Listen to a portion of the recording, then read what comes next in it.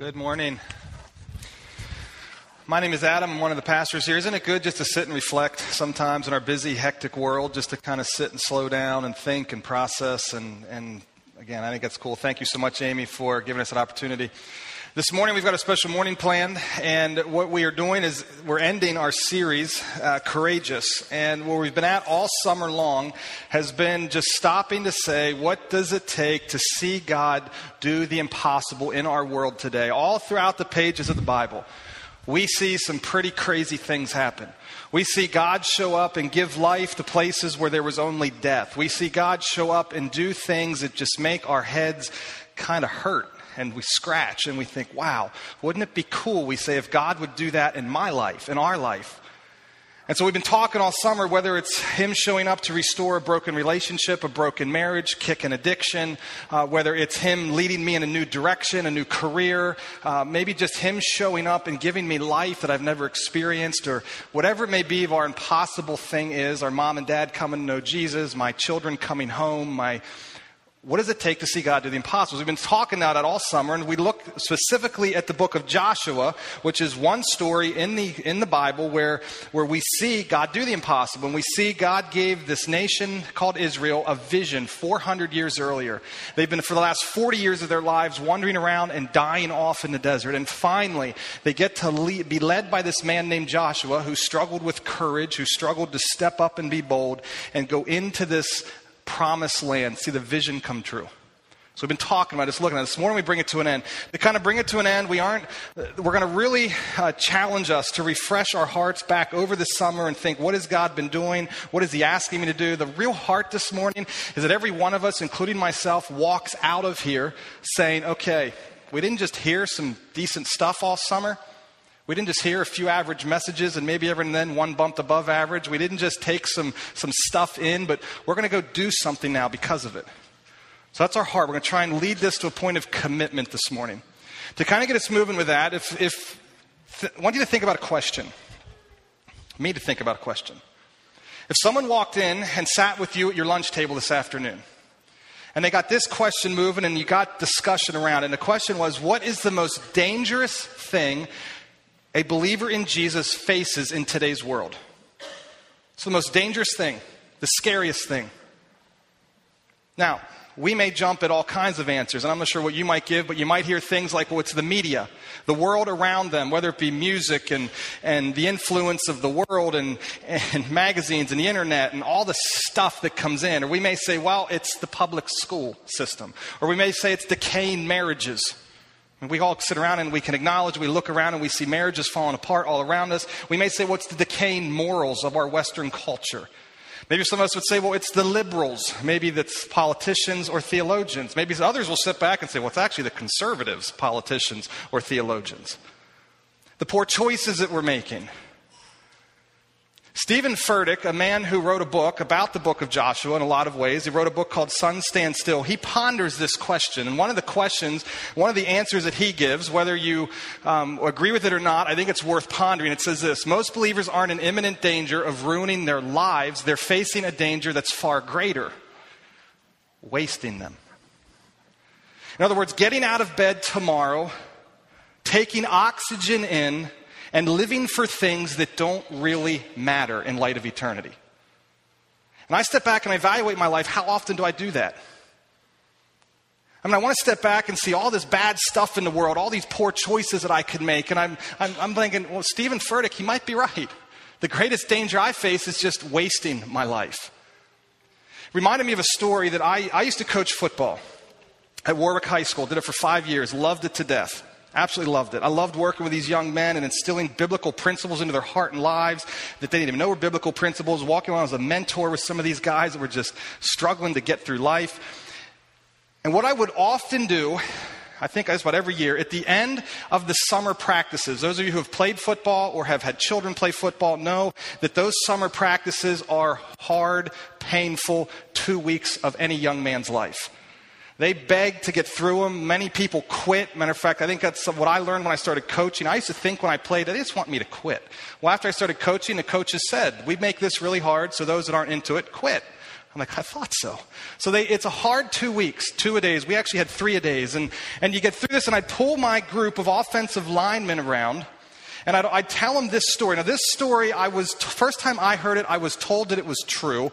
Now, as you hear it, you're thinking, really? So it may have been true at one point, and over the retellings of multiple people around the globe, it has since been embellished to all kinds of. So bear with me in the story for the sake of drama and point. So here's the story I told him. There was a young man, a freshman in college. He came onto a campus of a school that had a well-known basketball program. It was led by a coach that was known all over the nation, a coach that didn't just win basketball games, but a coach who built into young men and created leaders. It was a coach that young high school basketball players wanted to play for. This coach reserved a spot every year for some walk-ons, opportunities for those that weren't recruited, that weren't chased after, those that just wanted to come and say, I'll give it a shot and maybe I could make the team. This freshman was one of those young players. He played high school basketball. He was good, but he wasn't good enough to attract the attention of some of the scouts. So he comes in one day in the fall, his school's starting up, and he knocks on the door of the coach and says, hey, can I talk with you? I'd like to play for you. So the coach asks him to sit down. They get into some dialogue, and the coach asks this question: why do you want to play for me? The player thinks a while. He responds by telling him all of his great accomplishments in high school, what he could do in the court, his agility, his 40-yard dash time, all the stuff that he could do. The coach sat there for a long while, kind of scratched his chin, and there was a moment of silence. He says, you know what? Follow me. So the player thinks, I failed my first test. His hands begin to sweat. He gets nervous. He says, what's he want to do with me? And so they walk out of the locker room, out of the office, out of the locker room, out into the basketball arena. And this young player is thinking, man, he's beginning to wipe the sweat off his palms because he wants to see my skills. He wants to see what I can do with the ball. But they walk through the arena. They walk out into the athletic complex, and the player's beginning to think, well, maybe what he's doing is he's going to see what I can do on the track and the indoor track that's here, or my strength in the weight room. But they walk through it all. They walk out in the area that houses the indoor swimming pool. The coach gets into the pool, walks in towards the pool, walks down the steps with all of his clothes on into the pool. The player comes up to the edge of the pool and stops right at the edge. And he looks in at the coach like, you are nuts. The coach says, did I ask you to follow me? The player thinks, well, maybe he wants to see if I can follow direction. So he begins to take his shoes off, and the coach says, no, just come into the water. So the player walks down into the water. He's nervous. He approaches the coach. As soon as he gets up close enough to the coach within arm's length, the coach grabs him in the back of the neck and throws him under the water and holds him there. Now this player spazzes out. He begins to grab and reach for this coach's hand and tries to pull it off his head and thinks, man, this guy's going to kill me. This guy's a lunatic. After about 15 to 20 seconds of struggle, which seemed like for this young guy under the water all of eternity, his body begins to give up the fight. Just at that point, the coach lets his hands off, and the player, he just shoots out of the water. And he looks back at the coach and just lights this coach up. Are you trying to kill him? He just rips him a new one. Now, the coach pauses and looks at him and says, here's the deal. When you desire to play for me, like you desired that breath of air, come back and see me. Come on back and we'll give you a shot. As the story goes, the player never came back.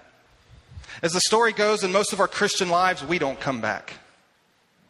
What I've found often is Jesus looks down at us and says, I want all of you. I want you to want me as much as you want the breath of air that you take. I want you to understand that I sustain your life. I give you life. I am the creator of life. Take your breath and your oxygen in from me. Desire me. But see, like that player, what happens a lot of times, and this is what I talk to these football players about, there's enthusiasm. There's burst of energy, there's passion, there's dreams, and there's hopes, but we don't execute. We don't execute. I looked at those players and I'd say to them all the time, I said, you guys, there's so much potential in this circle here, in this huddle. And I'd say this, and I genuinely mean that most of those players had the size and the physical capacity to go and play at big-time schools. But I'd say you don't execute. Because deep in your heart, you don't really want it. And I look at the Christian life and I wonder if there's been a lot of enthusiasm this summer through this series. We can step out and God can use us and God will use us and He's going to put my marriage back together and I'm going to be able to kick this addiction and I'm going to, and we fill in the blanks of the dreams that we have and the courageous passion and energy laid in our heart, but then we don't execute. And I think the reason we don't execute is the same reason those football players and that basketball player doesn't execute, is because we get so busy doing the stuff that we think matters that when in our heart we don't truly desire what does matter. If you think about the way that player answered the coach, what did he say? He gave him all the stuff that he does. I'm good at 3-point shots. I had this percentage in high school and who cares? What's your heart want? Where's your heart at? What do you desire? What do you really want to take in? And I find that we get so busy, Adam Nagel gets so busy in life with my family, with a church, with my doing all this good stuff that I wonder at times is my heart really looking to breathe and take in the oxygen of Jesus Christ? Do I want it more than anything else? As I think about this, and I think about how it relates to the end of our series, the encouragement for us this morning is to dream bigger. Not dream smaller. Dream bigger. I used to look at those football players and I'd say, dream big. I couldn't say it this way, but God is big. Dream big. I think with Joshua and these nation of Israel and all these people, God's saying to them, don't dream smaller. Don't lower your standard. Dream bigger. Look at who I am. Embrace me for who I am, the creator God of the universe. See, my life, one of my desires, and I fall short of this, and one of my prayers for us as a church is that we should despair of the thought, it should scare us of the thought of my life slipping by without ever seeing God show up on my behalf. I love asking Christians, where's God working in your life? Usually I get blank stares. How's He answered prayer lately? I get blank stares. Sometimes I give blank stares. And that should scare me. And I say, dream big. God is huge. He is working all over this globe. Why isn't He working here in my life? Dream bigger. Run at this thing. Now, to dream bigger, one of the things I realize is one of the places where we fail is because we don't start small. So the second thing, not only dream bigger, is like wrap this whole thing up, is start smaller. What I mean by that is a lot of times we sit and we dream at the pie in the sky of the vision God's called us to, but we never execute because we never take the next step. Because we're so scared of what's out there. The old adage goes, how do you eat an elephant? One bite at a time. Most of us forget this principle. Most of us sit and look at this big elephant standing in front of us and think, how am I going to ever eat that thing? What happens? Well, I got to kill it first. So let's just take the first step and kill it. Now, after I kill it, what's next? This spoke to my heart recently in my very life. One of our elders at a recent meeting we pulled together is actually one of our elders called a special prayer meeting for us as a leadership team and said, man, I don't know what's going on with this children's ministry thing, but Adam, our hearts are beating. It wants this. The dream is there. The vision is there to come alongside of our volunteers who are doing an incredible job, who are wearing out some of them, who are wanting to quit some of them, who are saying, I just want to make a difference in kids' lives. And our hearts beat to say we want to support those volunteers. And we want to take it to a whole nother level where kids love and beg their mom and dads to be here, and where parents love to bring their kids here, and where God is showing up in a young child's life and not just helping the child understand who He is, but helping that child step out and serve Him in unbelievable radical ways like we heard last week from Hayden. So the elder said, let's pull together and do this. One of the elders then spoke up and said this, maybe it's not the problem with our dream. He looked at Chris and I, who are part of the higher team with some others. He looked at us and said, maybe the problem is you're missing the next step. Just lay it all out. What do you really want to see God do? Dream big, but then just start. Maybe we're missing a step here. Start small, Adam. So we did. What encouragement it's fine. It brought hope back to my soul because we accomplished step one. And when you accomplish step one, don't you start to feel good? Okay, well, I can now take down step 2 and then step 3 and then step 4. And we just stay faithful with the small steps. And before long, we sit and look around and say, wow, the dreams come true. So dream big, start small. Turn with me in your Bible to Joshua. The last 2 chapters of the book, 23 and 24. If you're not familiar with your Bible or you don't have a Bible, see us afterwards and we'll get you a Bible. Joshua's in the first couple books of the Bible. You'll see Genesis, Exodus, Leviticus, Numbers, Deuteronomy, and then you're going to the book of Joshua. Joshua, then flip to the back of the book, chapter 23 and chapter 24. This is the final. Joshua is about ready to go the way of the ground, it says. To go the way of the earth. It's one thing that unless Jesus comes back, every one of us is guaranteed in life, is death. Every one of us in this room. I don't know anyone yet that's avoided it. So Joshua's about ready to go there, and Joshua says, okay, here's what I want you guys to know. We've seen God do some cool things. He's going to share some principles, and here's the thing I want us to grasp. A principle applied will not change your life. Now, some of you look at that and say, Adam, no. Hang with me on this. A principle consistently applied will. It's not about getting this emotional flash in the pan and stepping out and saying, here we go, I can do this, and we do it once. No, it's about doing it once and then doing it twice and doing it 3 times. It's consistently applying principles. And one of them shows up here. Look at Joshua chapter 23. I'm going to start at verse 3. I'm not going to read all this chapter. I just want to kind of highlight what he's saying here as we look back at the book, because he's kind of looking back at his life. You yourselves have seen everything the Lord God has done to all these nations for your sake.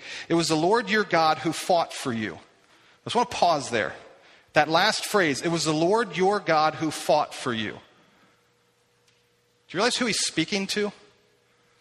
He's speaking to a group of men who just laid down their arms. A group of men who just had spears and bows and knives in their hands fighting war.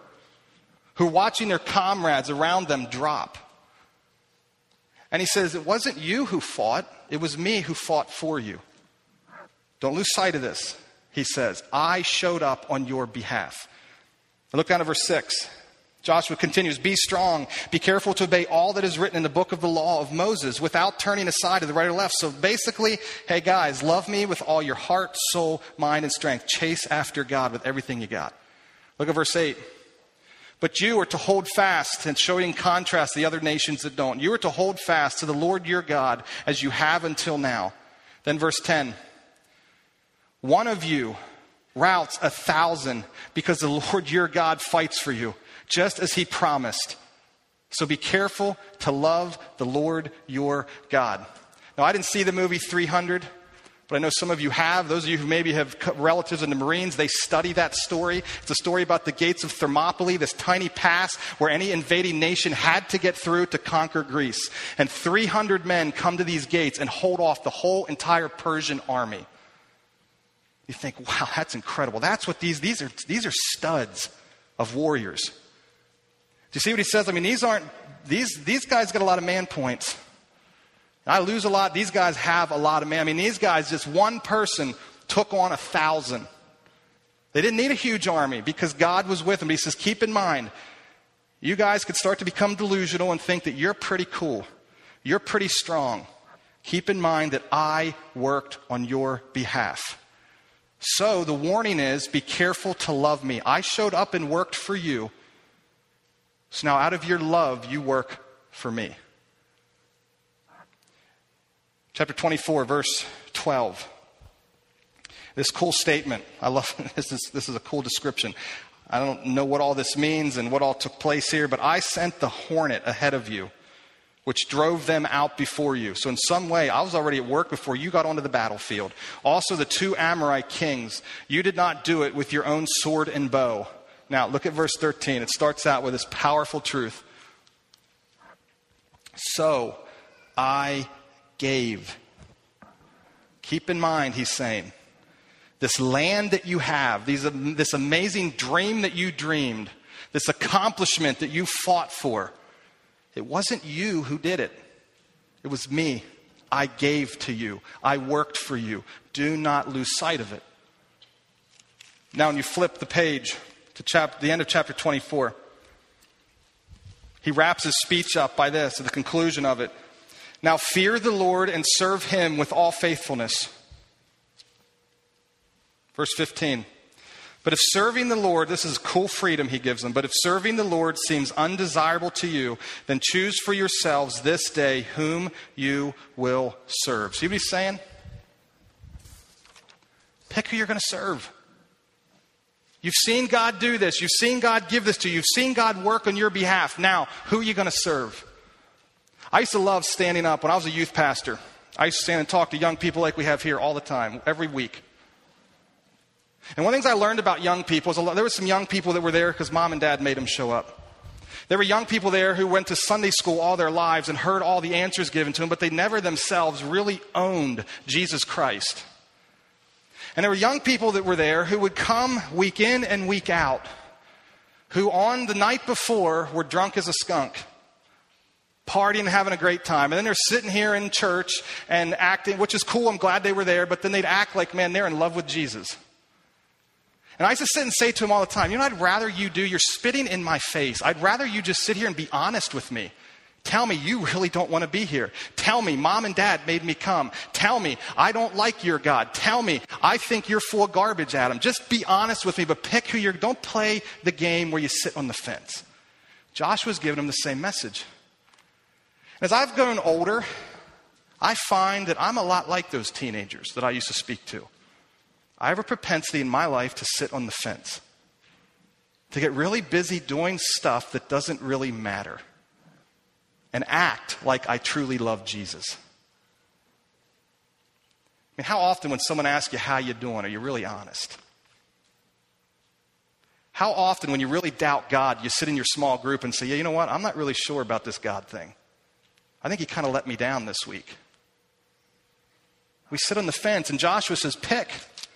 And then comes this verse that probably, if I ask a show of hands, I'm going to bet 50% of this room has this verse hanging in your house. Matter of fact, Tanya and I grew up here in Lancaster County. Craft shows abound here in Lancaster County. And we used to go to these, the Lidditz Craft Show where 60,000 people converge in this blessed town of Lidditz. I grew up in Lidditz. It was the most dreaded weekend of the entire year. These 60,000 people come and they tourist all over the place and all to look at these great little crafts. Well, Tanya and we lived in Lidditz while I was going to college. And we went down one year and we bought this verse on a nice little plaque and we hung it in our bedroom. Most of us have this. One of those famous verses. It says this, but as for me and my household, Joshua's saying, drives a stake in the ground. We will serve the Lord. I'm going to do this. I'm not going to sit on the fence.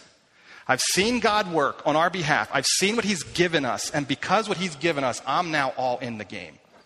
Now the people respond and they're like, look at the end of verse 18. The people say, we too will serve the Lord because he is our God. Now catch the response of Joshua. Catch the response. This is crazy stuff. Look what he says to him. Some of the hardest verses. Joshua said to the people, you are not able to serve the Lord. He is a holy God. He is a jealous God. Now look what he says. He will not forgive your rebellion and your sins. If you forsake the Lord and serve foreign gods, he will turn and bring disaster on you and make an end of you after he has been good to you. What's he saying? Come on, dude. You want to say, calm down, Joshua? What's he saying? Look at verse 21. But the people said to Joshua, no, absolutely not, Joshua. We're legit. We're in this thing. We will serve the Lord. Verse 22, then Joshua says, you are witnesses against yourselves that you have chosen to serve the Lord. I was looking back to what Chris talked about one of the weeks he spoke about being a person of your word. You've spoken. And the day's going to come when you're going to look back on this day and it's going to indict you. Verse 23. Now then, said Joshua, throw away the foreign gods that are among you and yield your hearts to the Lord, the God of Israel. And the people said to Joshua, we will serve the Lord our God and obey him. You know what's interesting to me? You don't read in the rest of this chapter of the people throwing away their gods. These people are all talk. These people are all passionate. These people saw God show up and work and they're moved, but they aren't taken steps of action. I think what Joshua's thinking about, he's thinking back to Jacob in Genesis chapter 35. Jacob, who is the grandchild to Abraham, who's the father of the Jewish Israel nation. Jacob, who we get the name Israel from, comes to this very same place, the very same place that Joshua now is. It's called Shechem.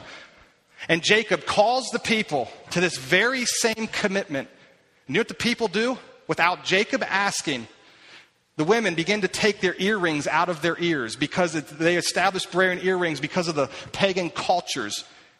And they were consumed with their beauty more than they were their inner beauty. So they begin to take their earrings out.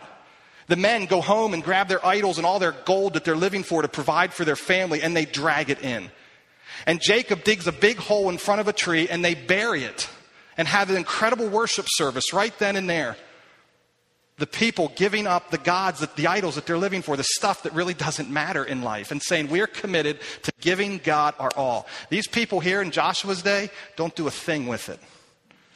They think in the back of their mind, we can be all in, and we're still going to hold on to this stuff and it won't impact us. And what I've come to learn, I want to just speak to those of you who really are courageous, who really are saying, I'm going to step out and do this thing. I've mentioned this repeatedly. I want to end this final week with this. Those of you, I'm talking to those of you who are saying, I'm going to step up and I'm going to do this. You're going to be sold out. You are going to be called arrogant. You're going to be called judgmental. And you're going to lose friends and family if you truly step and go, I'm all in. We've talked about this repeatedly. See, what I find when Joshua stands up here, the reason they probably didn't pick stones up and kill him is because they knew God's hand was on him. They knew God worked in him. But other places in the story where people stand up and talk like this against the people, their lives are in danger. John the Baptist was one of the most humble men in the Bible. He makes this statement. He says of Jesus Christ, you will increase, I am going to decrease. All of my life is about honoring and glorifying you. A humble, profound statement. John the Baptist said harsher, nastier things than anyone else I know of in the Bible. And he didn't just say them to those who sat in the pews. He said them to the political leaders of the day, and it cost him his life. But he's one of the most humble men in the world. See, I find that a lot of times people who are dubbed humble really aren't that humble. What they're really doing is trying to preserve their life, preserve their stuff, and to stay out of trouble and conflict, to avoid the crosshairs. See, true courage wrestles with God first and continually. Before Joshua stood up, he wrestled with God. You see it all throughout the story. Jacob in chapter 35 of Genesis, just a few chapters before that, he physically wrestled with God. Cool story. He wrestled. And what I find, people who can truly stand up and be bold are honest with who they are in front of God. And they wrestle. They have dark nights of the soul where they doubt. Where they say, God, do you really want me to say this? You really want me to follow you? God, if I do this, are you really going to have my back? God, can this really be what you've asked me to do? And then when your friends start to abandon you and you get called all kinds of names, you go back again and you wrestle. God, did I miss something? Am I truly arrogant? Am I truly blind to life and reality? And it wears on us. And we continue to come back and we continue to wrestle. God honors wrestling with him. But most of us don't ever get to the place of wrestling. We have these emotional moments. We step in with commitment, but deep in our heart, we've never wrestled down the demons and the idols that occupy it. God says, wrestle with me. Make a decision then. Are you all in or aren't you? One of the things I would add is this. I just want to give you, those of you who are saying my courageous step in some way, and you know, is going to bring conflict with someone. Maybe it's with a husband, a wife, a friend, a neighbor, a coworker, a child. You know you've let some things go. You know that you need to step to the plate and be what God's called you to be, and that's what God's been speaking to you all summer. I want to give you some hope. On October 27th and 28th, we have our Verve weekend coming, and the elders have decided to work towards making that weekend this year about conflict and how to work through it. We're bringing a pastor in, a well-known cool leader and communicator who's going to come in, who's put some time and energy into how to do this. So I'd encourage you to mark that date on your calendar, October 27th and 28th, and join us for that if that's you're saying, hey, that's my courageous steps. Just want to give you that little side note. But as we end, the challenge for us is not to dream small, but to dream big. Dream big. What has God called you to do? Do not let your life slip by without you seeing Him show up on your behalf. What is it? It's a relationship you got to put back together. Maybe it's an addiction you got to kick. Maybe it's adopting or fostering another child, or just adopting and fostering, period. Maybe it's stepping out with love towards the poor in a way that you know it's going to cost you a lot of money. Maybe it's stepping onto the mission field. Maybe it's changing your career. Maybe it's setting aside time just to be with your children on a nightly, regular basis. Maybe it's putting your phone away and being present with your family. I don't know what it is, but dream big. God is huge. He doesn't want you to get to the end of your life and look back and realize, man, I never saw Him work on my behalf. And then start small. Pick a step. Pick an immediate step. Maybe for you, if it's saying, I'm going to be a dad that's present, maybe your next step is, I'm going to take 3 nights a week to sit on the edge of my kid's bed and just hear and listen to their heart. Start small. Maybe it's, I'm going to start spending regular quality time with God. Well, don't start out, you're going to get 7 days done. Pick 2 days this week and do those 2 days. Maybe it's, I need to have a conversation with my spouse because there's stuff in my heart. Don't jump all in and share your whole entire heart. She may be in my office this week talking about filing papers. Start small. Pick a little step and say, I can do this because God is big, I'm dreaming big, and I'm going to start small with this next step. And we're going to take this thing on.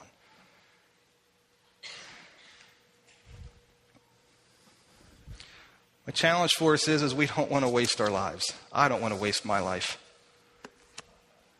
I do not want to waste my life. And I know, I've talked to many of you, you don't want to waste it either. You want to make a difference. So dream big, start small. What we're going to do is we're going to close in prayer. I'm going to close in prayer, and then we're going to sing a song. It's a well-known hymn. Most of you, if you've grown up in the church, will know this song. It's about a surrender. So we're going to sing it congregationally. Then, and when that song wraps up, we're going to talk about what we're going to do here. You see some rocks around the room. We're just going to talk about that. But through this song, ask God, what are you asking me to do? What's the dream, and what's the step? God, thank you so much for Jesus. Thank you for working on our behalf. Thank you for being a God who creates and sustains life. Thank you for being a God who looks at us and says, I've got a plan for you, Adam. I've got a plan for you. I've given you gifts. I've given you abilities. I've given you life. I've got a plan for you. God, would you help me to tap into that plan, tap into your heart. And then, God, help us to step back after we draw a commitment to say, I am going to live for that. Then help me to step back and take the right steps. Be faithful with those steps.